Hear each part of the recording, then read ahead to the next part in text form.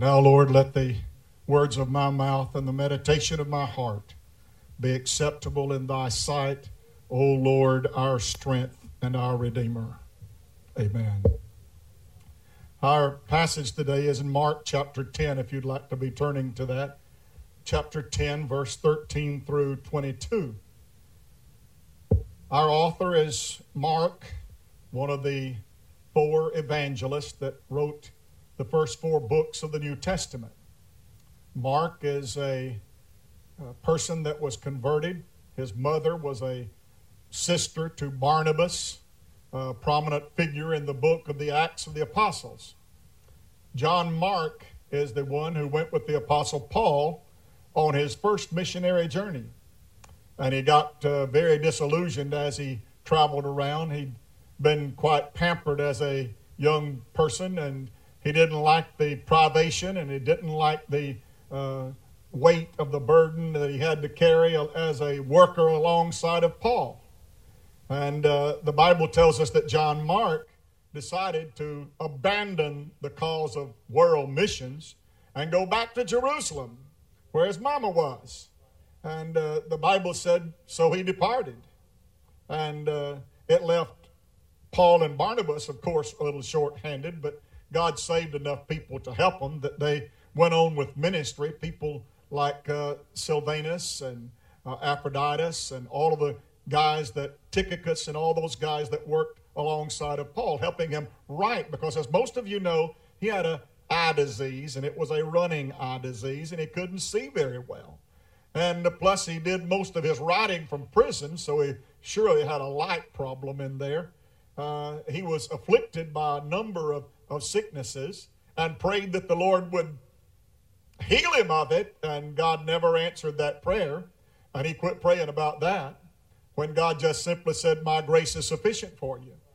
And at the Council of Jerusalem, back in the home base for sending out missionaries, John Mark came up to Paul and Barnabas when the council elected and selected them to go again on another missionary journey.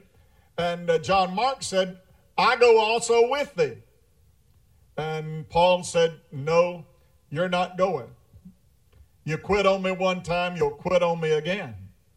And said, I'm not going to be foolish enough to put trust in you again. So, as Gomer Powell says, get me once, shame on you. Get me twice, shame on me. So the Bible said the contention between them was so sharp that they parted ways asunder.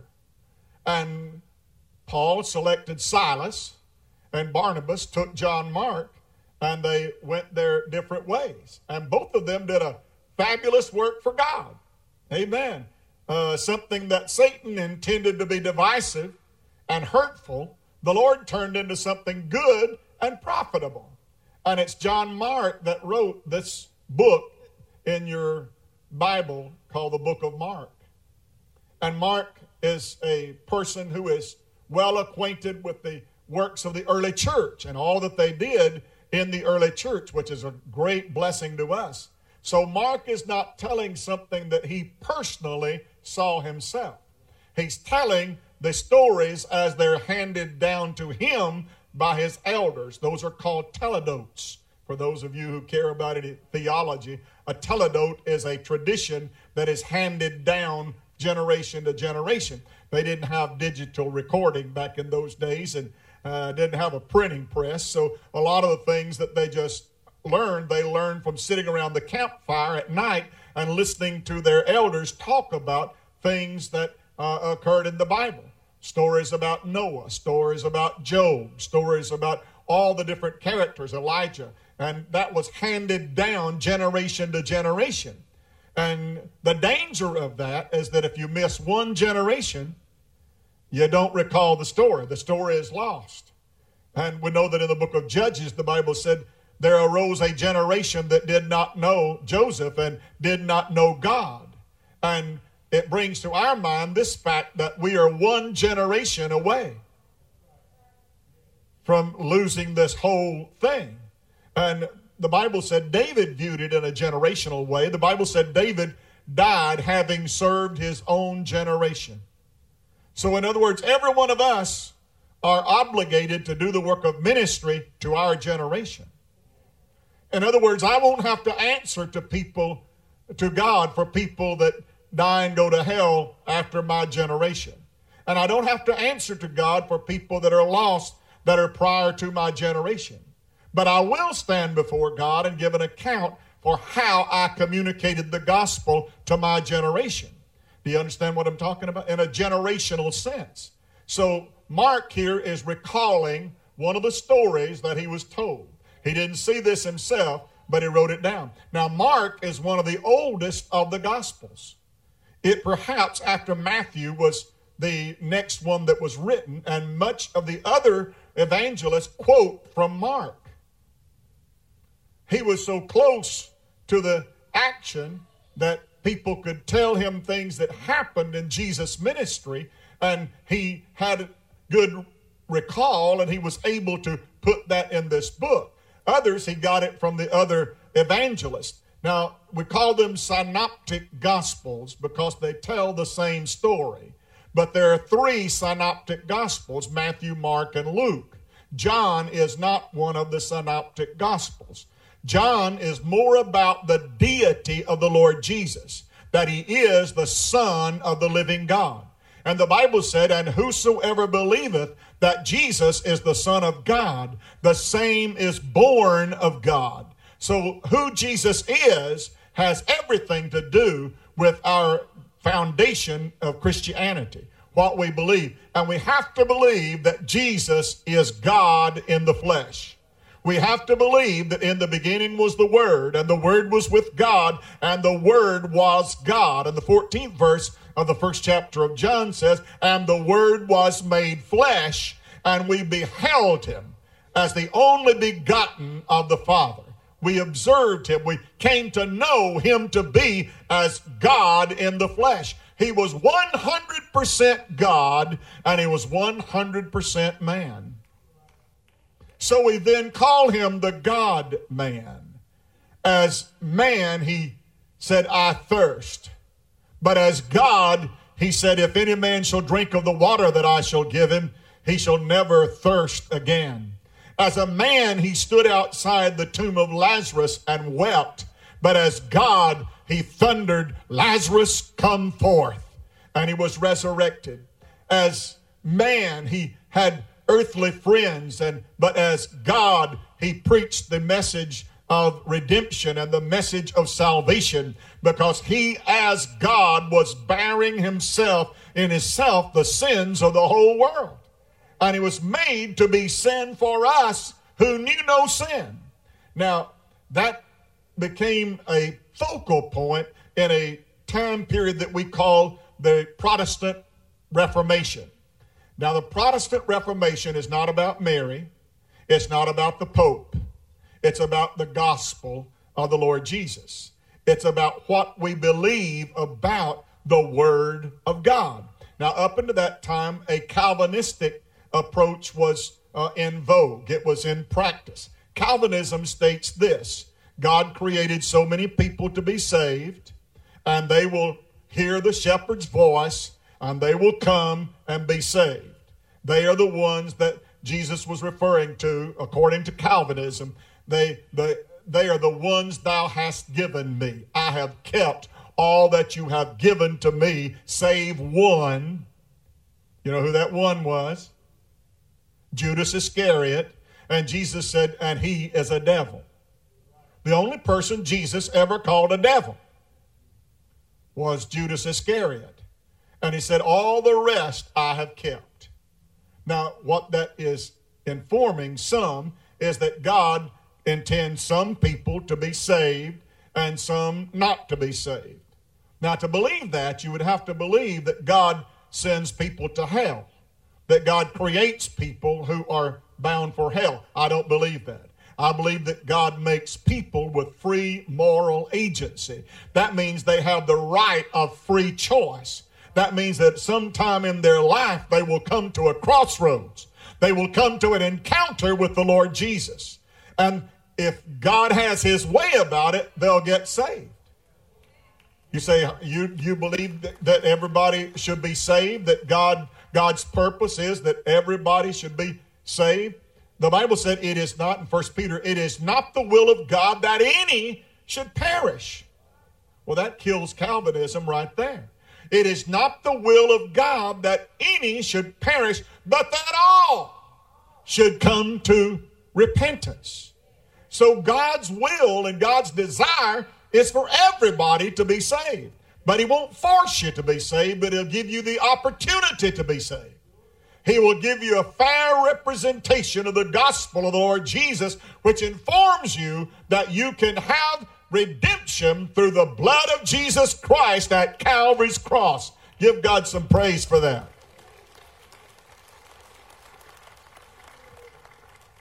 But up until the Reformation, a Calvinistic approach was the approach of the church.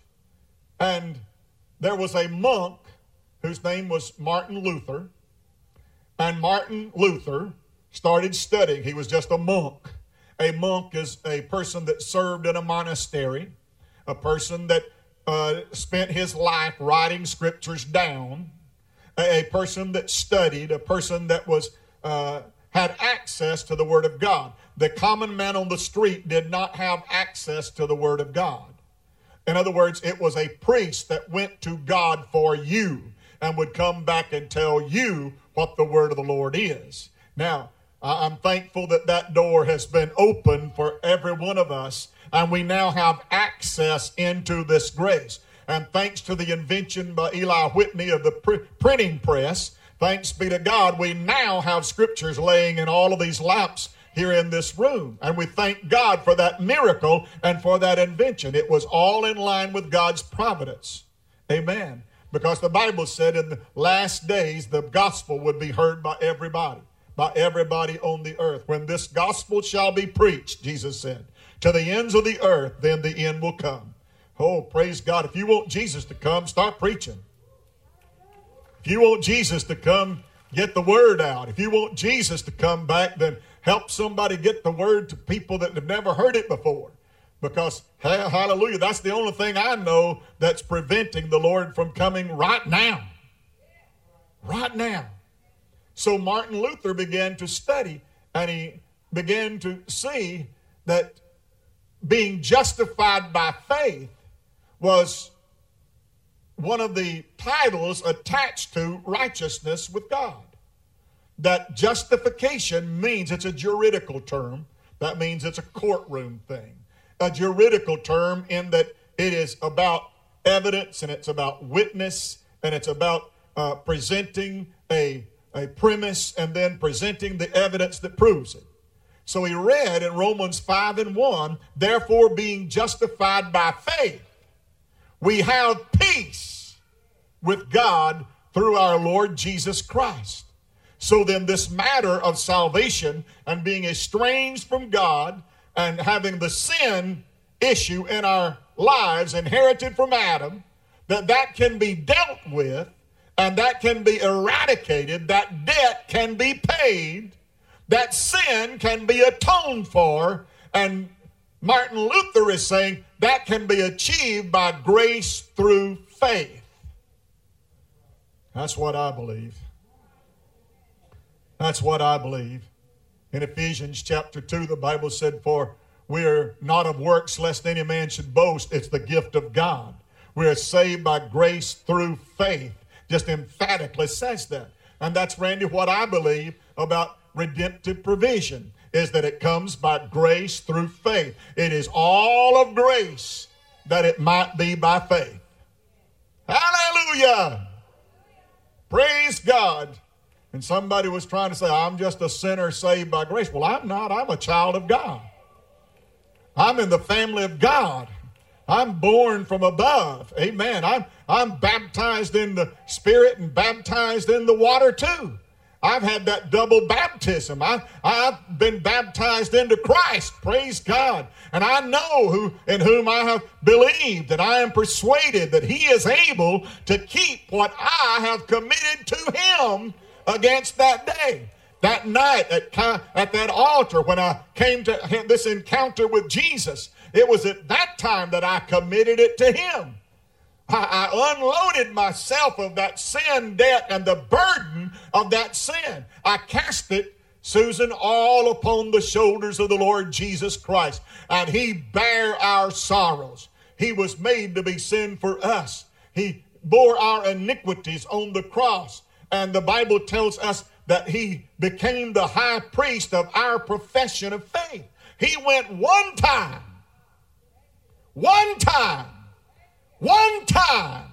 He offered himself. He didn't carry anything in there to kill and shed its blood. He himself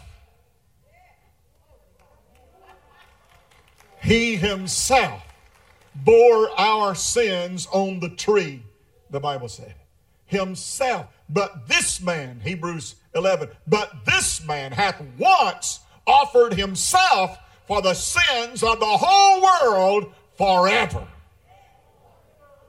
There will never be another Calvary. Boy, I've sung that so many times. There will never be another Calvary. The next time he comes, there won't be a Calvary. For the next time he comes, he will be coming for me. Next time he comes, he'll be coming for me.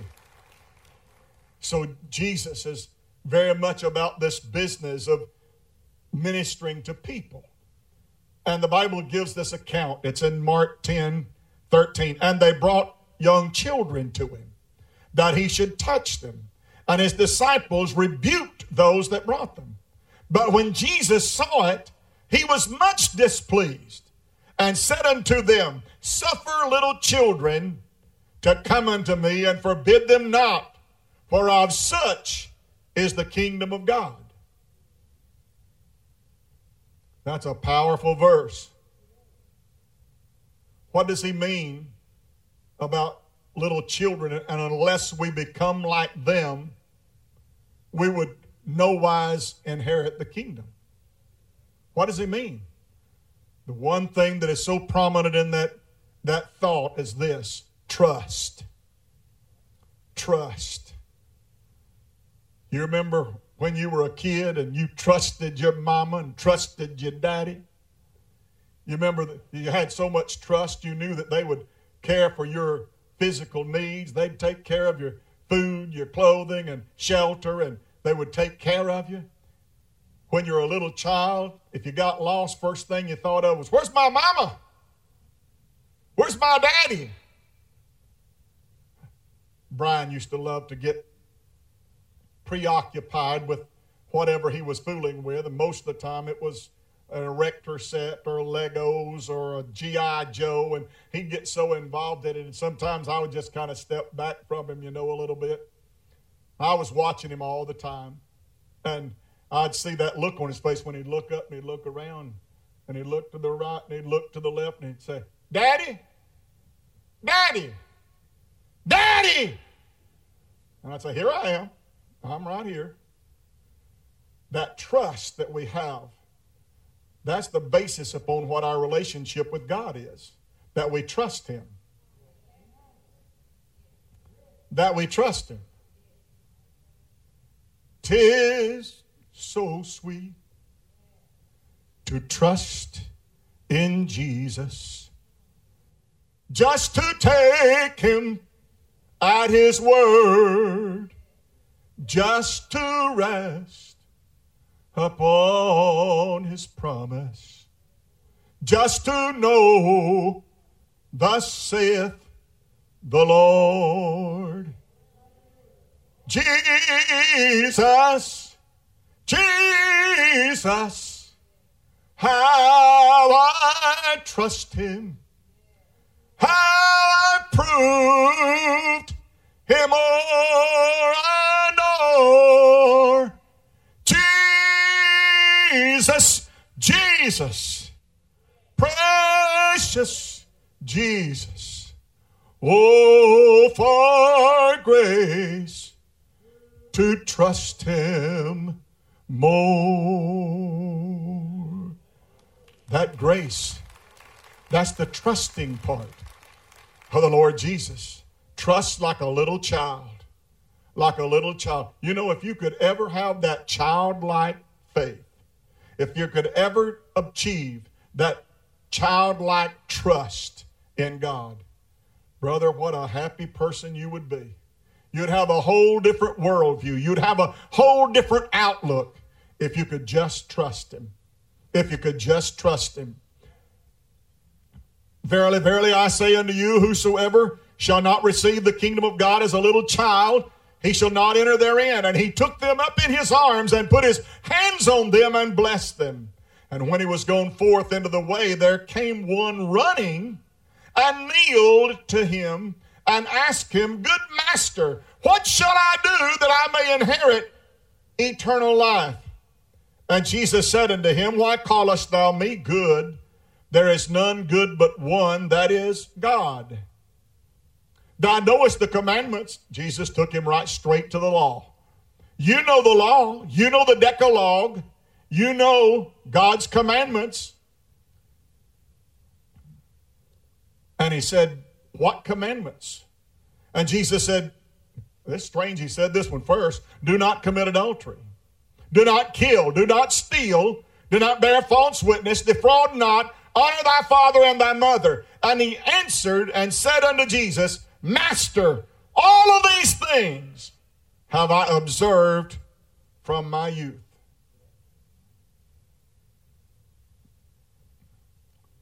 In his estimation, he was a pretty good person. In his own estimation of his own life,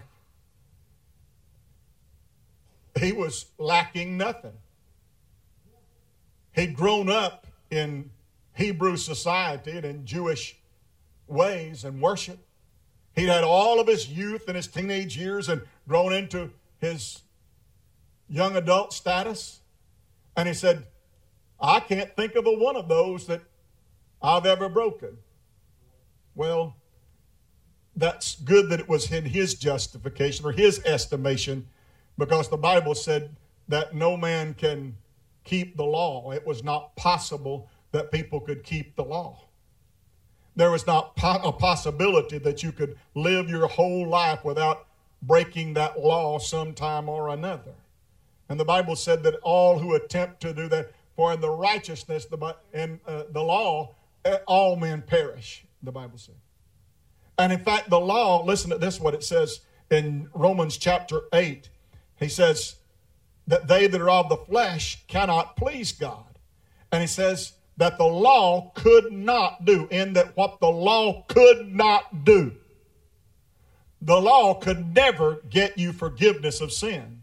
The law could never give you peace in your heart and in your soul. The law could never satisfy that longing in your heart. The law could never accomplish in you what it is on the page. In other words, compared to the law, the Bible said all flesh perisheth. It's just not possible, in that what the law could not do. Why? In that it was weak through the flesh. There was no provision there to help you not sin. There was nothing in your heart, any inspiration in your life to help you live according to that Decalogue. And the Bible just says you can't do it. You just couldn't do it, in that what the law could not do. So this man is testifying to Jesus that in his estimation he did it. But Jesus knew his heart and knew that wasn't possible. What commandments are you talking about, Jesus? And Jesus enumerated them. And he said, all of these I have kept from my youth up. What lack I yet? In other words, how can there be any more than what I have already trusted in? All my life I've trusted in works righteousness. All of my life I have depended upon doing and not believing. Works and not grace. It's what I do, not what Jesus did. Are you following me here? So he is saying to Jesus all of these, and Jesus says to him, one thing lackest thou yet. One thing. My Lord, you mean one thing can keep you out of heaven? I didn't say it, Jesus did. One thing lackest thou yet. And Jesus knew exactly where his belief system was, what he trusted in. I said what he trusted in. I said what he worshiped and trusted in. And Jesus said, go and sell that thou hast, give it to poor people, and come and take up the cross and follow me. Well, wait a minute, Pastor. There hadn't been a cross yet. Wait a minute, Pastor. Jesus is doing the talking, so he's not dead. And they've not yet beat his back. And they've not yet plucked out his beard. And they've not yet smitten his face. They've not yet put the spear in his side and pierced that precious side. They've not put that crown of thorns on him yet. They've not marched him through the city bearing his cross. How did Jesus propose to this man who was looking for eternal life to take up his cross? And Jesus there first introduces to us cross-bearing. Cross-bearing. Now, cross-bearing is not burden-bearing. The Bible says, bear ye one another's burdens, and so fulfill the law of Christ. Anybody come today with burdens? Might as well lift your hand up. Everybody's voting for that.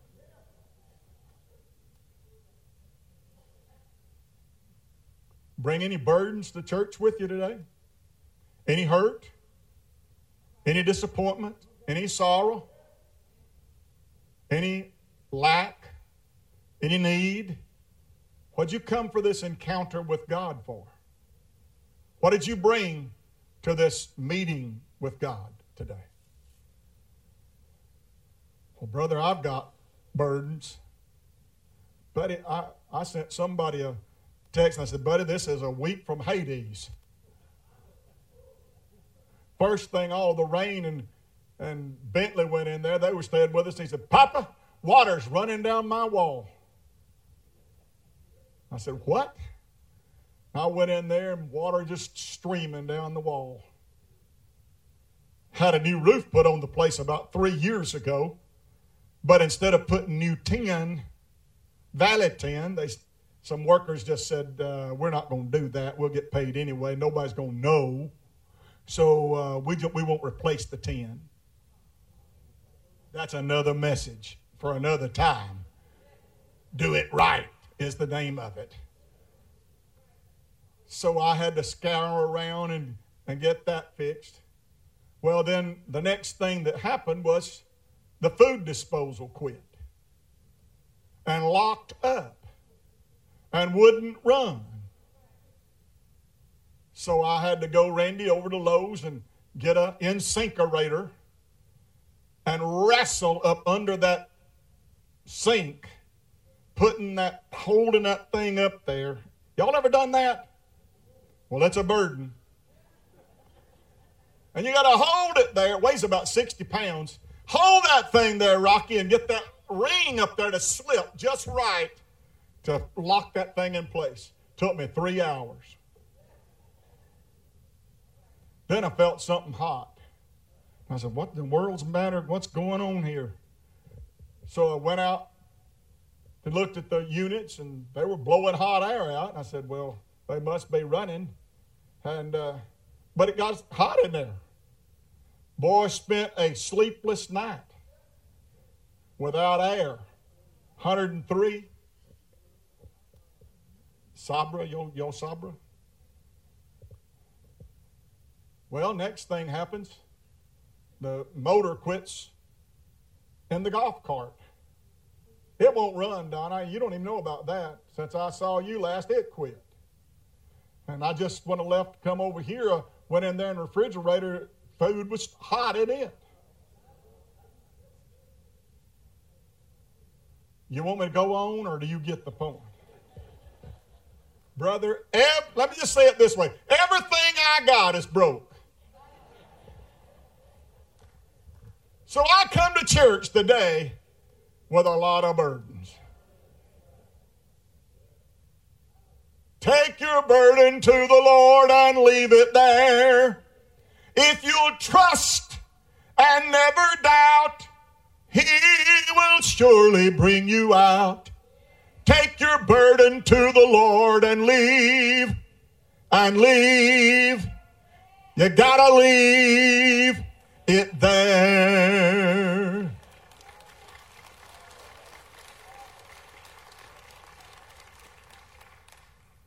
Jesus said to him, you know the commandments. And he answered unto him, Master, all these I have observed from my youth up. And then a strange verse. Look at 21. And then Jesus, beholding him, loved him. What? This guy is looking for eternal life. Why do you think Jesus loved the rich young ruler? We don't know his name.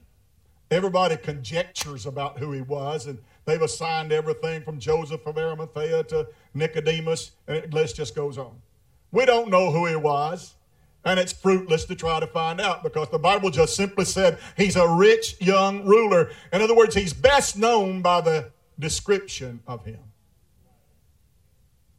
His name is not near as important as what he does. Knowing his given name is not nearly as important as how he lives. How he lives. One thing we find out, he's rich. He's got plenty of money. He's got houses and he's got lands, and he's very much blessed. He's very rich and very wealthy, but spiritually, he's bankrupt. What are you talking about, Pastor? If a man should gain the whole world and lose his soul, what does it profit? What does it profit if a man should gain the whole world and then lose his soul?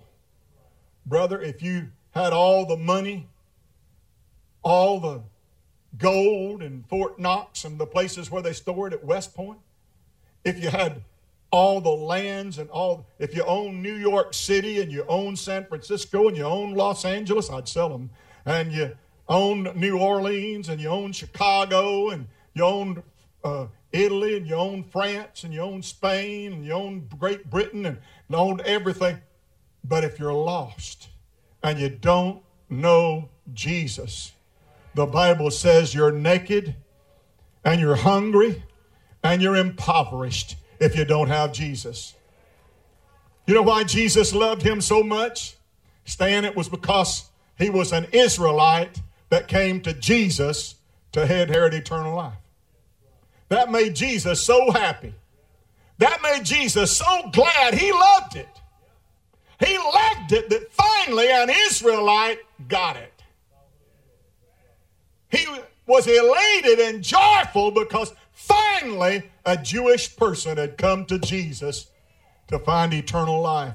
And Jesus said, go and sell what you have, give it to the poor, come and take up the cross and follow me. In other words, discipleship. Well, what about these people, Brother Jerry, that in Vacation Bible School, they walk up and say that they want to give their life to Jesus. And then they live their whole life in resistance to the gospel, never attend, never give, never do anything more about their faith.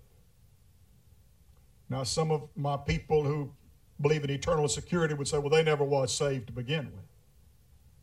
Well, now, I'm not going to let you play God and tell me who gets saved and who don't. Because when we get up there, there's some that are going to be there that you didn't think would make it. And you're going to be looking for some that you thought was a shoo-in that didn't make it. Jesus said on that day, many shall come to me and cry, Lord, Lord, I'm going to say, depart from me, I never knew you. I knew about you, but I never knew you. And greater still is, you never knew me. Well, that's a sermon if I'd ever preached another word. And the Bible said there was a response then. All about goodness. Goodness. You know, goodness, when Jesus said, there's none good but one. Don't look for goodness in me. Some skeptics and some people that would like to smear the Christological claims of the Lord Jesus would say, there he says it himself. There is none good but one, and that's God. He was dismissing any goodness about him. That's a wrong interpretation of that scripture. What it is really saying is you're comparing the wrong thing to the wrong thing. Because if we were going to talk about goodness, you know how we do that? We compare ourselves with one another. We compare ourselves with other things and other people. We even say if a dog comes around, licks you on the leg and stays by you and loves on you, we'll say he's a good dog. If one lady cooks a good meal and you like it, you say she's a good cook. He's a good man. She's a good woman. She's a good wife. He's a good husband. They're good children. I've had good children. Good by what standard? What are you comparing them to? Everybody else's kids? What Jesus is saying to this rich young ruler, stop comparing yourself to other people and compare yourself to God. There's none to compare yourself with, Jesus says, except God. Woo! Oh, that's good stuff. There's no blessing in comparing yourself to others. Compare yourself to what God has for you and what God wants you to be. That's where you can determine what's good. And we know that the Bible talks about good works, but they follow redemption. They don't preclude redemption. They're after you're saved, not before you're saved. Let your light so shine among men that they may see your good works and glorify your Father which is in heaven. Now, what brings glory to God in heaven through my activities here on the earth? If I am a good representative of faith in Jesus, if I am a good model of what it is to know and love and serve and worship Jesus, then he said that's a testimony. It's how a converted wife gets help in saving an unconverted husband. The word said sanctifies. Boy, that's a strong word, isn't it? But listen to what the Bible says about this situation and goodness. But when the young man heard that saying, he went away sorrowful, for he had great possessions. Now the key word right there, come on Olivia, the key word right there is sorrowful. He went away sorrowful. The word that the King James translators translated sorrowful, the Greek word is much more powerful than that. The Greek word in the original manuscript, it says devastated. You would say blown away. Completely and totally distraught. Disheveled. Anguish. Anxiety. He went away devastated. He went away destroyed. He went away anxious. Why? Because Jesus had rightly interpreted his heart. Jesus realized where his worship was and his trust was. And Jesus just simply said, come and follow me, and you'll have treasure in heaven. Jesus was asking him to exchange treasures. Exchange your treasure on earth for treasure in heaven. Now, boy, that's going to take some trust, isn't it? That's going to take some real faith to do it that way. To do it that way. But that's what Jesus was saying to him. It's what Jesus is saying to every one of us. Let me get over here to the last page. That's just one there. I never get to preach all the whole sermon, do I? When God saves, He completely saves. Jesus is standing at your heart's door. Standing and knocking. He's knocked before. This is the question you face once more. What will you do with Jesus? What will you do with Jesus? Neutral you cannot be. Someday your heart will be asking, what will He do with me? Stand with me, please, all over the house. I'd rather have Jesus. I'd rather have Jesus. I'd rather have Jesus than silver or gold. I'd rather have Jesus than have riches untold. I'd rather have Jesus than anything this old world affords today, than to be the king of a vast domain and be held in sin's dread sway. I'd rather have Jesus than anything this old world affords today. The worst thing that can happen to you is to walk away sorrowful.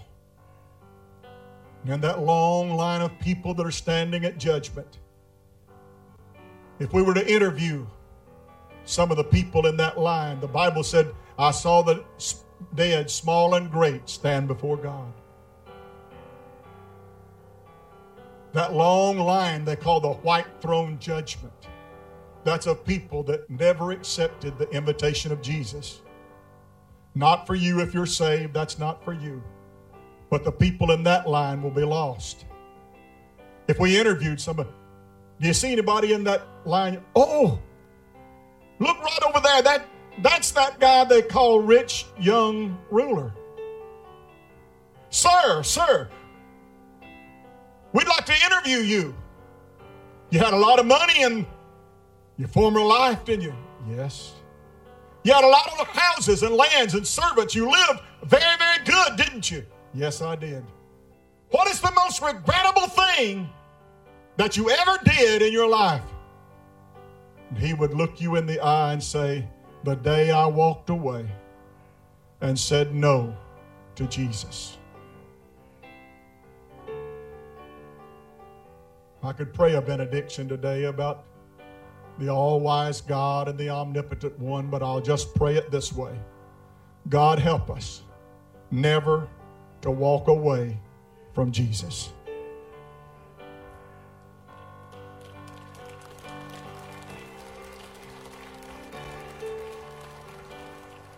God, as we depart this place of worship, I pray that we will become a testimony of your grace and your salvation.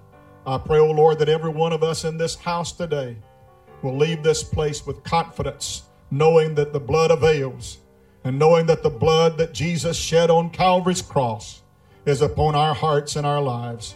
We love you, we praise you, we worship you. Go with us now and bring us back together without the loss of a person. In Jesus' name, amen and amen.